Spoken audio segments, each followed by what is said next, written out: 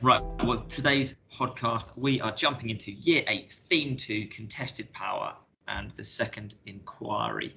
In that, it's been planned by Mark Hall. What is the inquiry question for this inquiry, Mark, and what is the second order concept driving? Hey, so this. Oh, is it sound like it was echoing then? For this inquiry, we've got when did the monarchy lose its power? And the second order concept we're focusing on is change and continuity. So it's an interesting one because when I started planning it, I do think it's more like causations, like when does it lose its power? But there are various moments where it goes up and down, and we're looking like across those monarchs, when is it changing, when has it got continuity? And we've talked before, Rob, like how sometimes you are going to end up doing causation. So there's going to be a lot of moments where we're like doing graph work, and you're going to think, oh, is this a causation unit? But you're going to be able to track similarity across it and like do change and continuity as well. Yeah. I think that's one of those things, isn't it, where second order concepts, we have the ones driving it, but they do tie into each other. And when kind of actual historians are writing, they're very rarely addressing kind of one of those things. So we've got this to do with change continuity in terms of like power kind of monarchy across time. I think a key misconception that kind of comes up for me from the start is that students just assume, well, we know Queen Elizabeth and kind of her not having very much power. We look at maybe William the Conqueror has lots of power and we get a linear decrease in power across that. So I guess what's kind of exciting about like the kind of inquiry you've planned, what actually are we really seeing happen to power over time? And probably importantly, which monarchs are we looking at as well? So we pick off literally after Charles I has had his head cut off. And we sort of focus straight away on, well, we've got Charles Stuart, who will become Charles II, and we're picking up the story of him. And we're rewinding a little bit to be like, okay, so he's a prince and he's got a lot of power just being a prince on his own. And we start the story there and we take it through like his perspective of like the Civil War and his dad going on trial, etc. But it's that fact that his power is we take it really from the previous monarchs we've looked at and like what we think students are going to be looking at and look at, well, you can be powerful in one way and not powerful in another. So looking at Charles II, he might have a lot of power in terms of like he's the king, but he's in debt sometimes. So his financial power is actually terrible. And we're sort of looking at these categories and we're really going to focus on like his religious, his political, his military, and his economic power as we go through the reigns. We're going to go from Charles II. We're going to work our way into James II, and then we're going to finish with William III and Mary. And I think it's really useful that if you've rolled into this from the last inquiry, we can keep echoing back and going, well, James, we know, was very extravagant for James I, so his economic power is very limited. And then we can go into Charles I and go, well, actually, Charles I at the beginning of his reign had lots of arguments with Parliament, but then when he's in his personal rule, arguably, he's quite absolute. Like, he's not sharing power with hardly anyone. And it's nice, like, we can keep retrieving and going back and comparing, and that change in continuity really feeds in because yes, sure. When does the monarchy lose its power? Well, obviously, when Charles I's heads get cut off, like there isn't a monarchy. But then we're looking at, okay, well, how does it fluctuate over time? Like that's one of the main key words we first encounter is that idea of it fluctuating. It keeps spiking up, it keeps dropping down.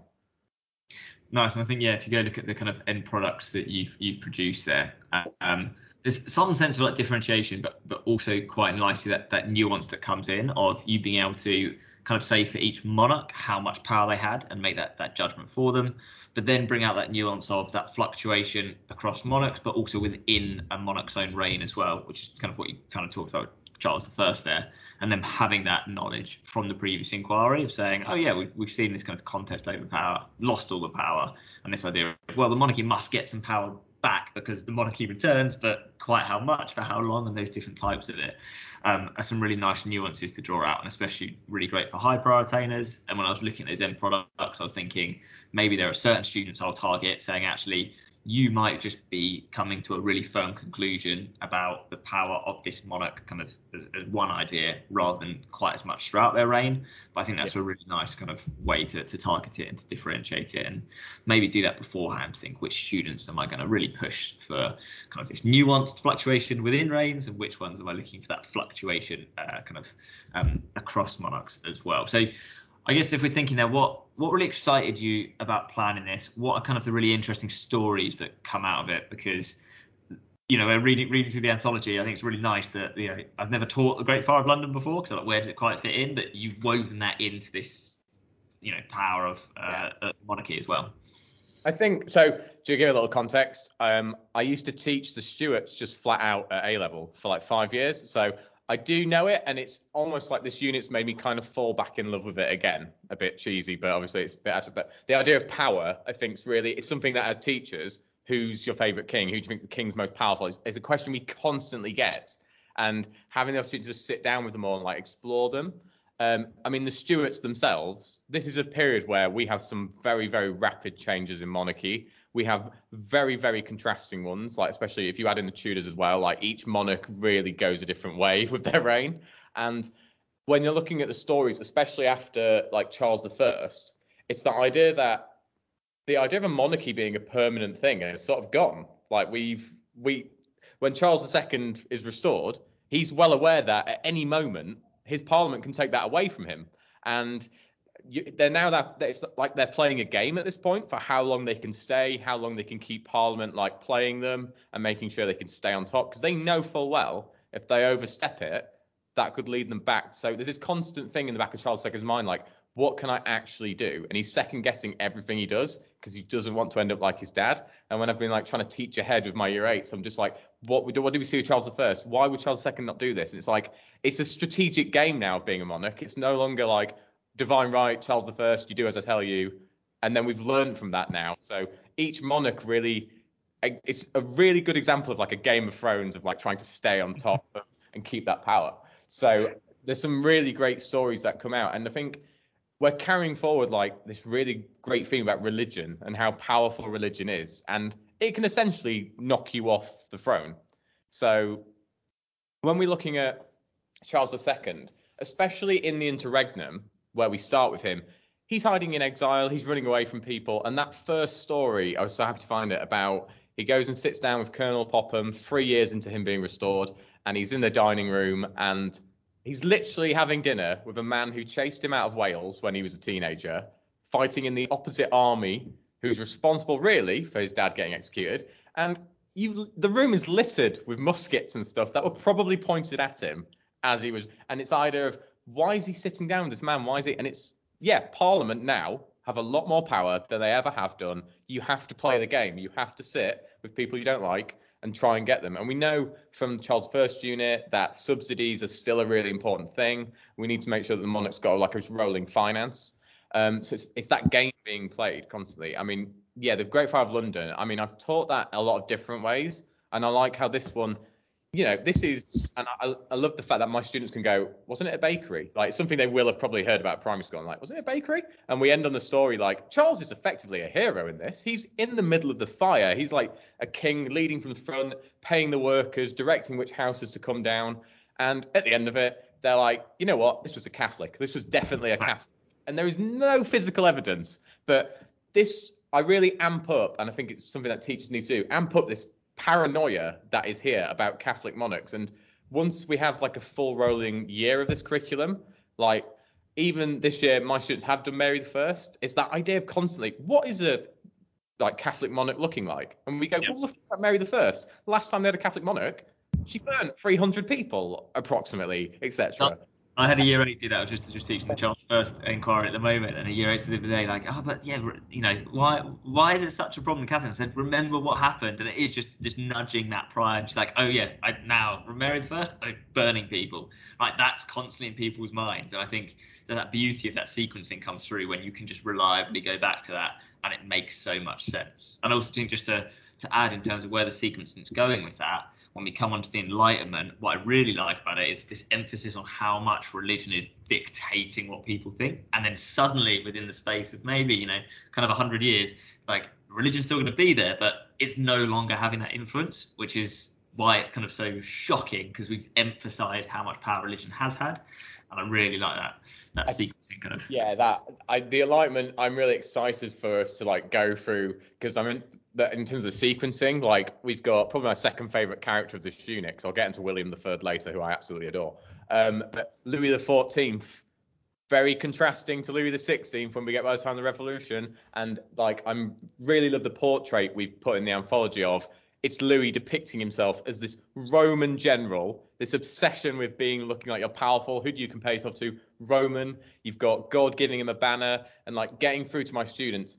His name, his christened name, so before he took the name of Louis, literally translated as God's gift. His parents were like waiting for him for like 15, 20 years. They couldn't conceive. And he takes it to heart. He's generally like the Sun King. He thinks that France revolves around him like it. And our whole idea, if you've been prepping your students on divine right, you're going to see it taken. Basically, Louis takes divine right and puts it on steroids. He is insane. And like the idea that people orbit him, really inspired by Versailles. That expansion of that palace, when you get to see it in the anthology, is just courtiers want to hang around him, whereas Parliament in our country, so different. They don't want to hang around. And we're bringing in that theory of like, okay, we've got these other European powers. We talk about France. We're connecting up almost like preempting this empire.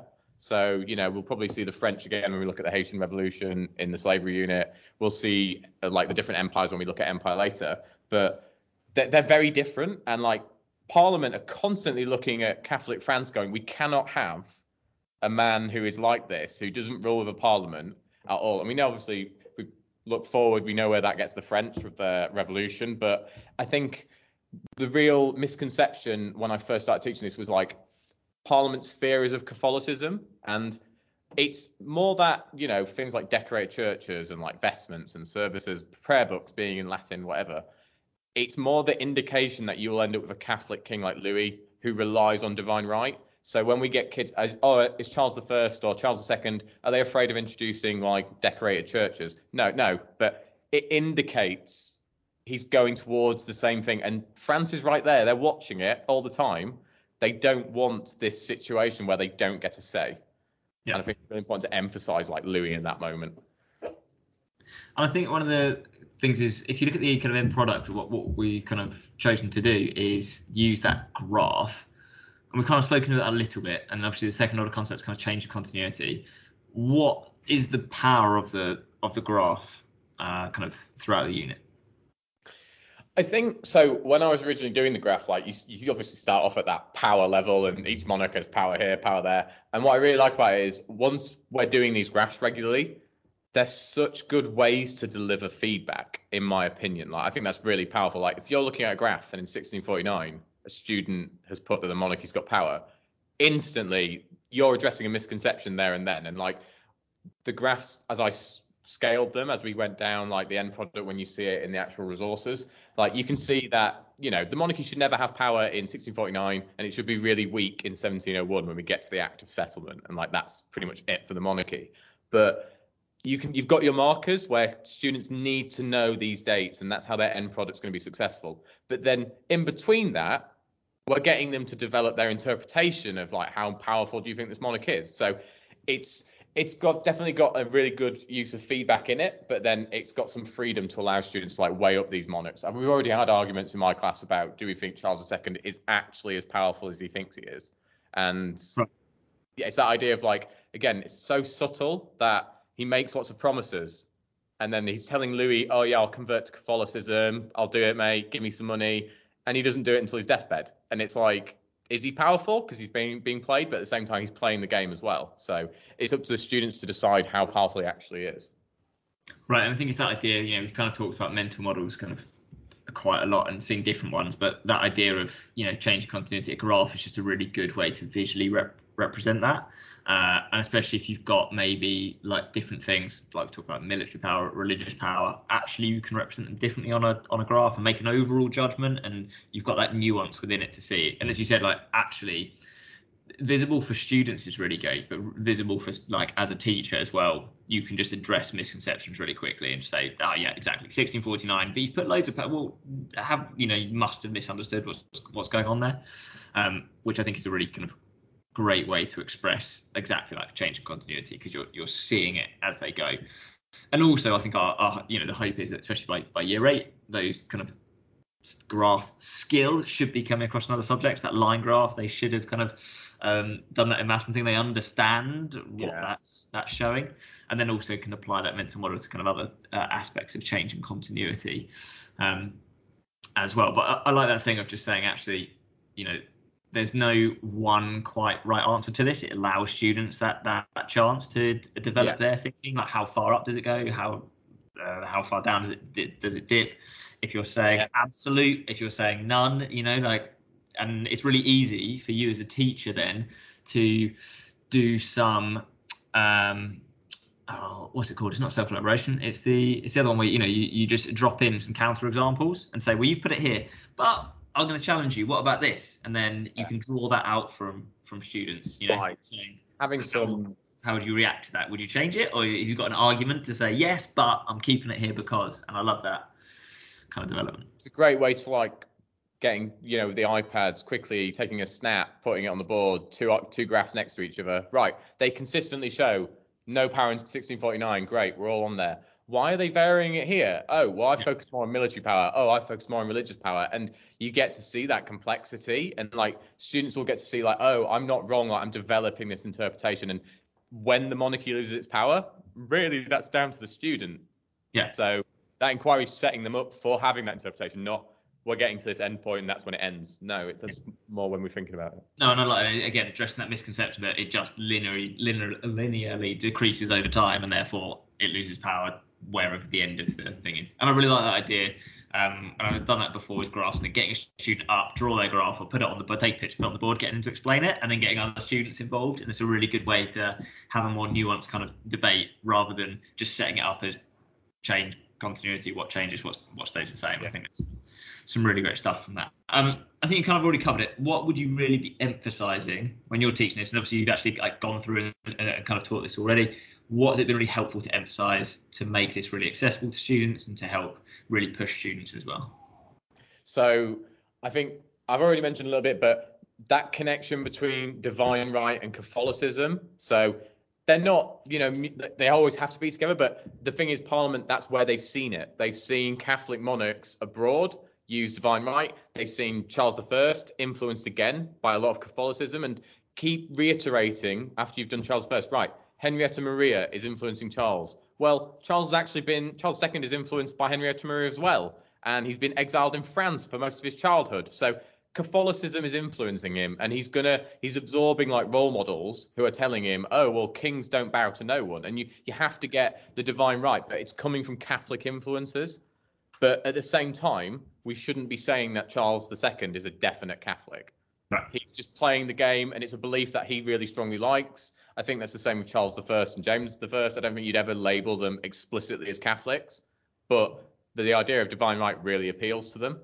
So that's where you need to make that distinction. But it comes from when we've been ramping it up in the lessons, really get that paranoia about Catholicism, because it's actually not really that there. Like, until 1670, when he signs the secret Treaty of Dover with Louis, there's a lot of Catholic influences going on, but at no point has anybody ever said, like, his brother's right there, openly Catholic, and Charles has never gone, I'm openly Catholic. Like, he's done a lot of stuff shady, so he's married his wife a second time with a Catholic service, more for her benefit than for his. Right. And he's, like, signed a treaty with Louis, but he doesn't, like I said, he doesn't deal with it until the end of his life. He's not bothered in becoming a Catholic. He just wants to rule independently. He wants to be an absolute monarch, but don't think that he wants to be a Catholic monarch, because that's the misconception we want to avoid.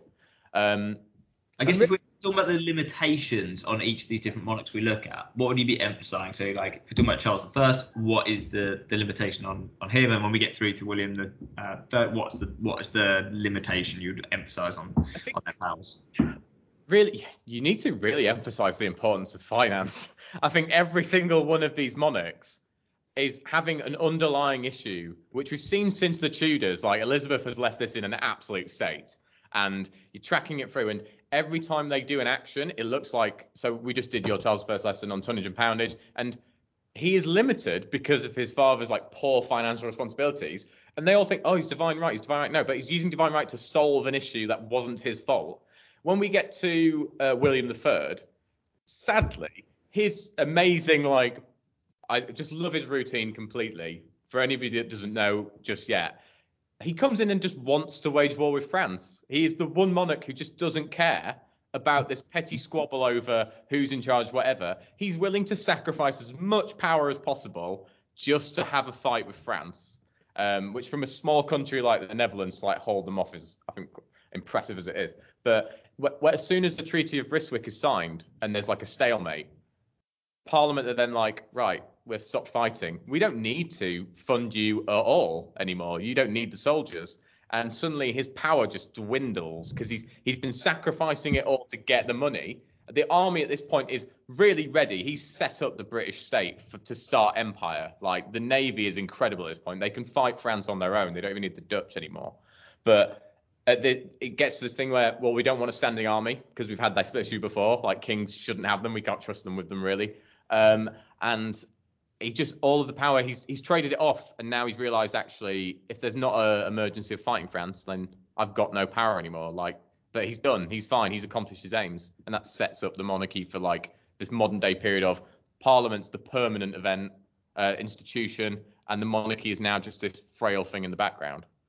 And that's why actually I liked reading through kind of the anthology and the lessons, that idea of that switch between Parliament being called by the king to then Parliament being that static institution, you know, in terms of it is now there. To meet Parliament, right? And I think that's a nice thing to emphasise as well, that we've seen this switch, that the king's no longer dissolving Parliament and getting rid of them. And I think I've been emphasising that in the Charles I unit. The more I teach it, the more I realise I'm emphasising that, like, Parliament think the king has to ask them permission. Like, they really do. That's their key biting point. Like, the king has to ask them permission, then they're not doing it. And I think that, the control over finance is quite an interesting argument to look at over where that kind of control is and doing those types of things. How do you reckon if it has at all, how's your thinking changed since you started planning the unit? You know, you went in with a lot of background knowledge on this from having taught just A levels, but when looking to this particular inquiry with this particular focus, has your thinking shifted from the start of it? I mean, I think I'm making a lot more links between the power. So we've done a lot of work in this unit of like the argument of how do you know it's power. So a couple of examples already moved to mind. So the Treaty of Dover with Charles II signing it, he gives away some ships and some army support, promises to give away some religious, like basically says he'll convert, and Louis will give him money. So it's that exchange of powers. And in one of the lessons, we start using the word correlation, and it's that at no point does someone just decline. They're always trying to gain something else. Right. So you need to really understand the relationships between, like, okay, this is where using formative to address these turning points, understanding, right, what power is lost in the Treaty of Dover, what power is gained in the Treaty of Dover, making that really clear to students that at no point does a monarch just simply lose all power unless we're talking like the execution, and we talked about Charles as like being a prince abroad. He still does have some power. Like the Scots call him over and offer him the crown. They offer him terms, which again, he's trading it. He's getting some legal, official, political power in Scotland, but he promises to. The amount of times Charles II promises to convert just to get the crown of a place is unbelievable. Like, it should show you that he really doesn't care that much. As long as he's in church on a Sunday, I don't think he's that bothered. But it's just that idea that there's a trade-off. There's always this constant trade-off. And with William, it's really emphasized where he just completely tunnel visions military power. To get it, he needs finance. They reform the entire system. And I think it's really a nice callback to what has constantly been a source of the arguments between Parliament and the monarchy: subsidies. And William is the monarch that system goes. You've now got just the Bank of England. They don't have conversations anymore. The king just goes to the bank and asks for a loan. And that relationship's now mended because they're not constantly battling out for what can I have, what can you have. But obviously, when we get to the end, he has sacrificed it all, he's signed it all, but he's achieved what he wanted to achieve. And I think the idea of like some monarchs want to just be powerful monarchs, like Charles II, what sees Louis across the channel and wants to emulate him. And William doesn't care about any of that. He's not bothered about giving the kingdom over for succession, so doesn't have the same arguments that Charles II has when he's trying to get his brother. And I know I've not talked about James II a lot because I was thinking about it and power, and I'm like, for such a short period, he's probably very, very powerful, like in my opinion, but it's such a short period. I don't really think you could say he's that powerful a monarch if he can't stay on the throne long enough. Right, and I was thinking that kind of relates to Charles I, that the attempt to maintain or secure that power is the thing that undermines it as well, right? That trade-off there is you're trading essentially support for like wielding power at that point.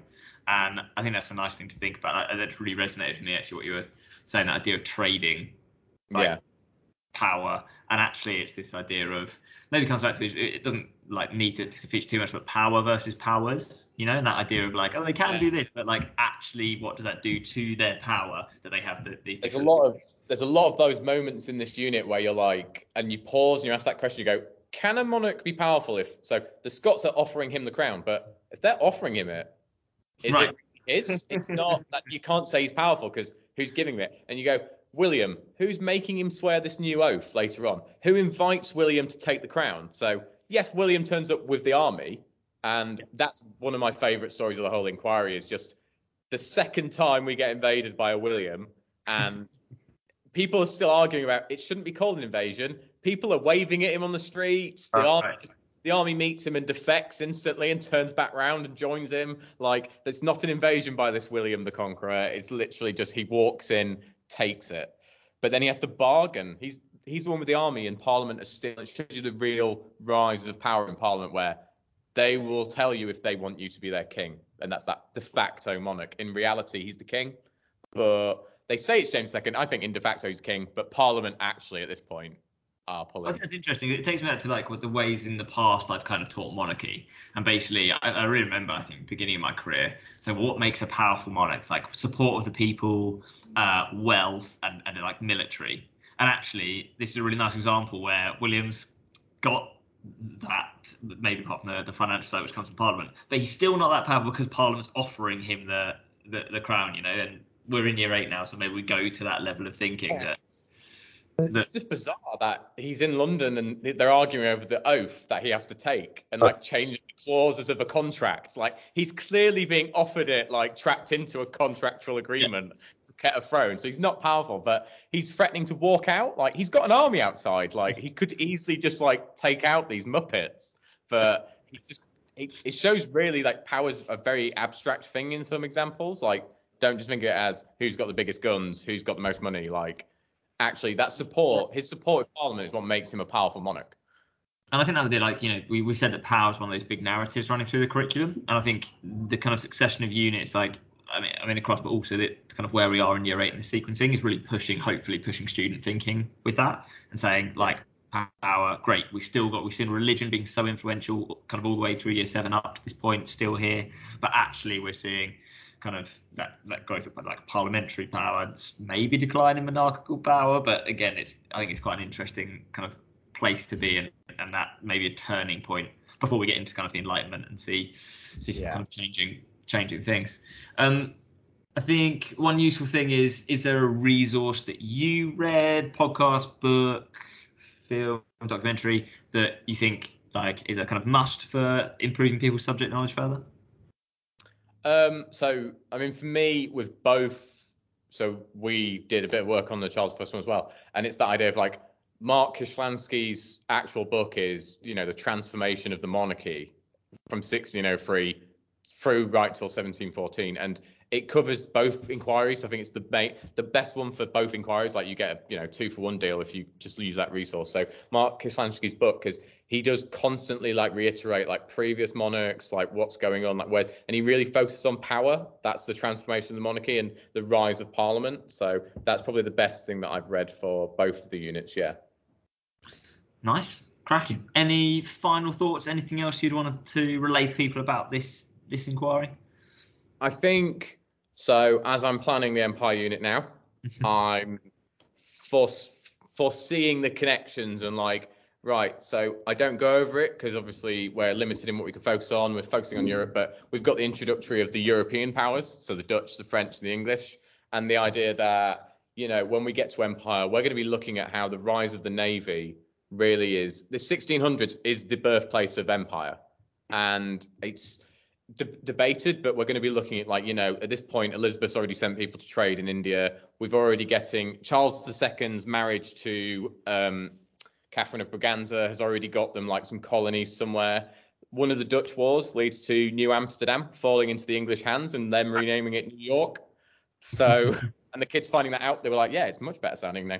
But it's Empire's already looking at it. And I think when hopefully Catherine, who's going to be doing a podcast on her slavery unit, Charles II is really behind the scenes. It's not something I knew about until I saw David Olusoga's documentary about the Royal African Company, and like the Stuarts are really at the heart of a lot of the future sequences that we're going to be playing out. I think that's really important to think about. Right, yeah, I mean, we've already seen, again, like Mayflower go over during James I's reign, and then we also see, obviously, the kind of like Puritan massive migration during the reign of Charles I as well, setting up like America in this kind of period, which we'll come back to as part of the revolutions and as part of the empire as well. So I think it is, there's so many connections to be like explicitly linked to of prior learning at this point, and also setting up future learning, which I think is really great as well. Right, well, thank you, Mark, for that in-depth coverage of this inquiry. Hope you all enjoyed it, and we'll be back with another one soon.